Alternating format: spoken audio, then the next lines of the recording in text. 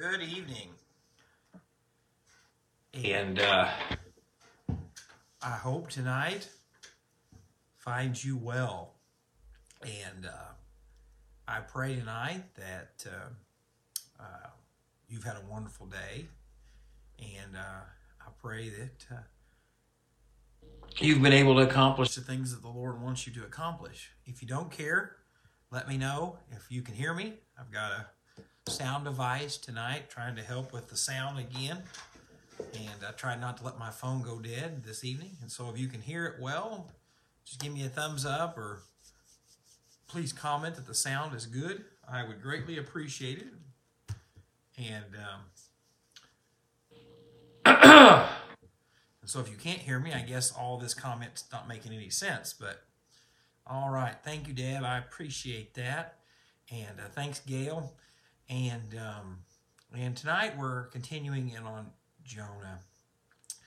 And I really think that this passage of Scripture might be one of the hardest, but yet simplest passages of Scripture in the whole world. When we think of our lives, most of us think about the blessings, right? We think about the good times. We think about the years of plenty. And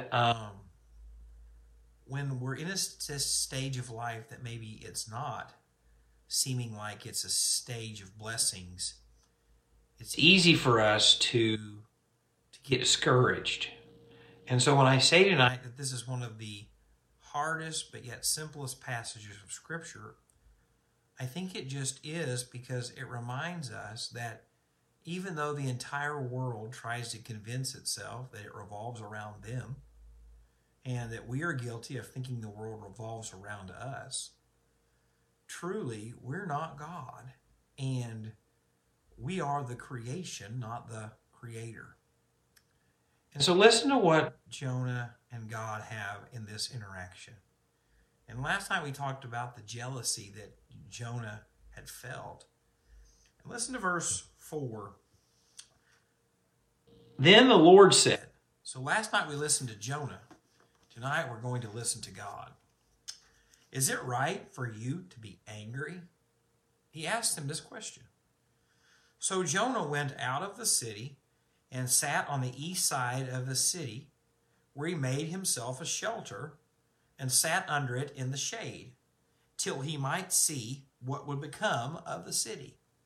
Now, I want you to hear this because Jonah was still hoping for judgment. Think about that. If Jonah believed that God had forgiven them and that was what was going to happen, Jonah would have went back home. But he sat there hoping that maybe God would change his mind and wipe him out. Think about that tonight. When people being saved, when God working in people's lives is not more important than your personal feelings, your personal wants. I've said this for a long time. I've had the wonderful privilege of only pastoring one church now for over 9 years. And I love them and the people. But if there ever came a time when the deacons of our church felt that I was being a hindrance more than a help, and they said, Jake, it's time for you to go, I'd go.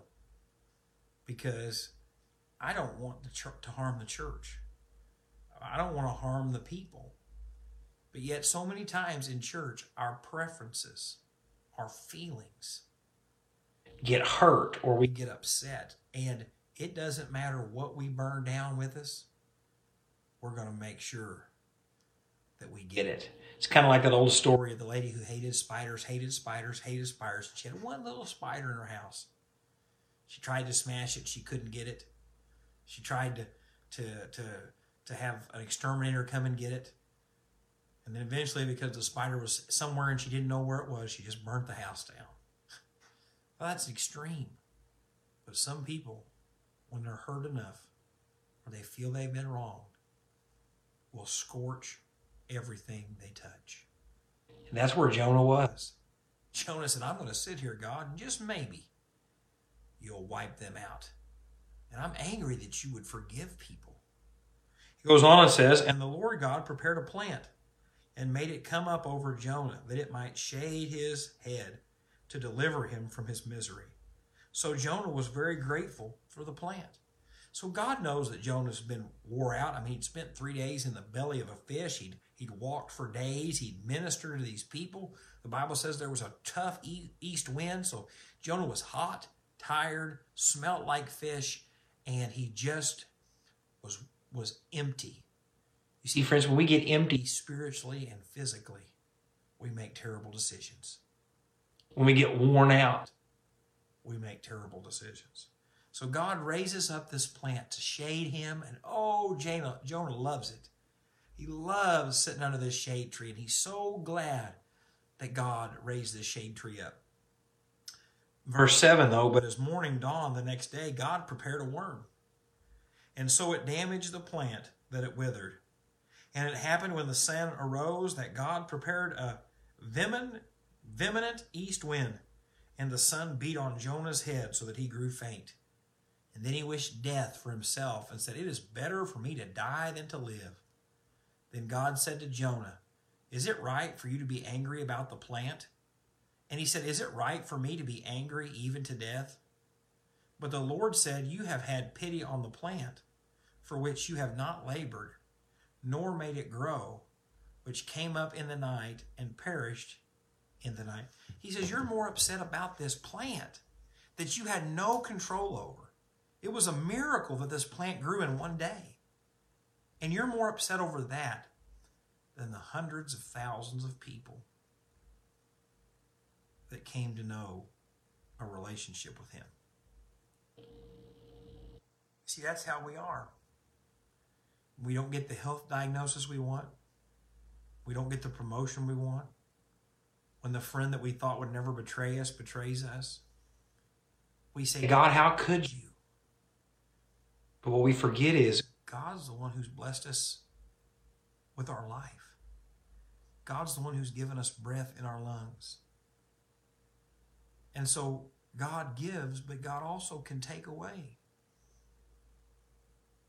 And that's why it's so hard. Simple, but hard. Because none of us can claim any of the good in our life. It's God's blessings. They're gifts, the Bible says. But when God, for whatever reason, takes those away from us, we get angry. We feel like we didn't deserve that. We didn't feel like we should have it taken from us. But God says, your life is a gift. Your health is a gift. Your job is a gift. Everything is a gift. And so if God gives it, be thankful. And if God takes it, he has a purpose. And listen to how this finishes as we close this wonderful little book out.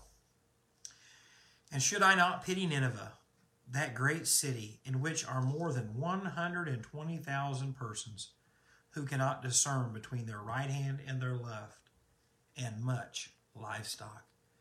God said, I had pity on those people. I didn't want them to die and go to hell. I wanted to forgive them.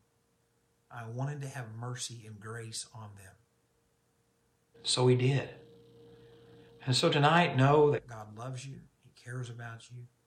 Even when you're going through the challenges of life, the difficulties, the heartbreaks, even when you're discouraged and jealous and depressed, God's still with you. He has pity on you, not in a bad sense, but he cares. And so please remember that tonight. Whether you're hurt, you've been hurt, don't burn down the house to get rid of one little spider.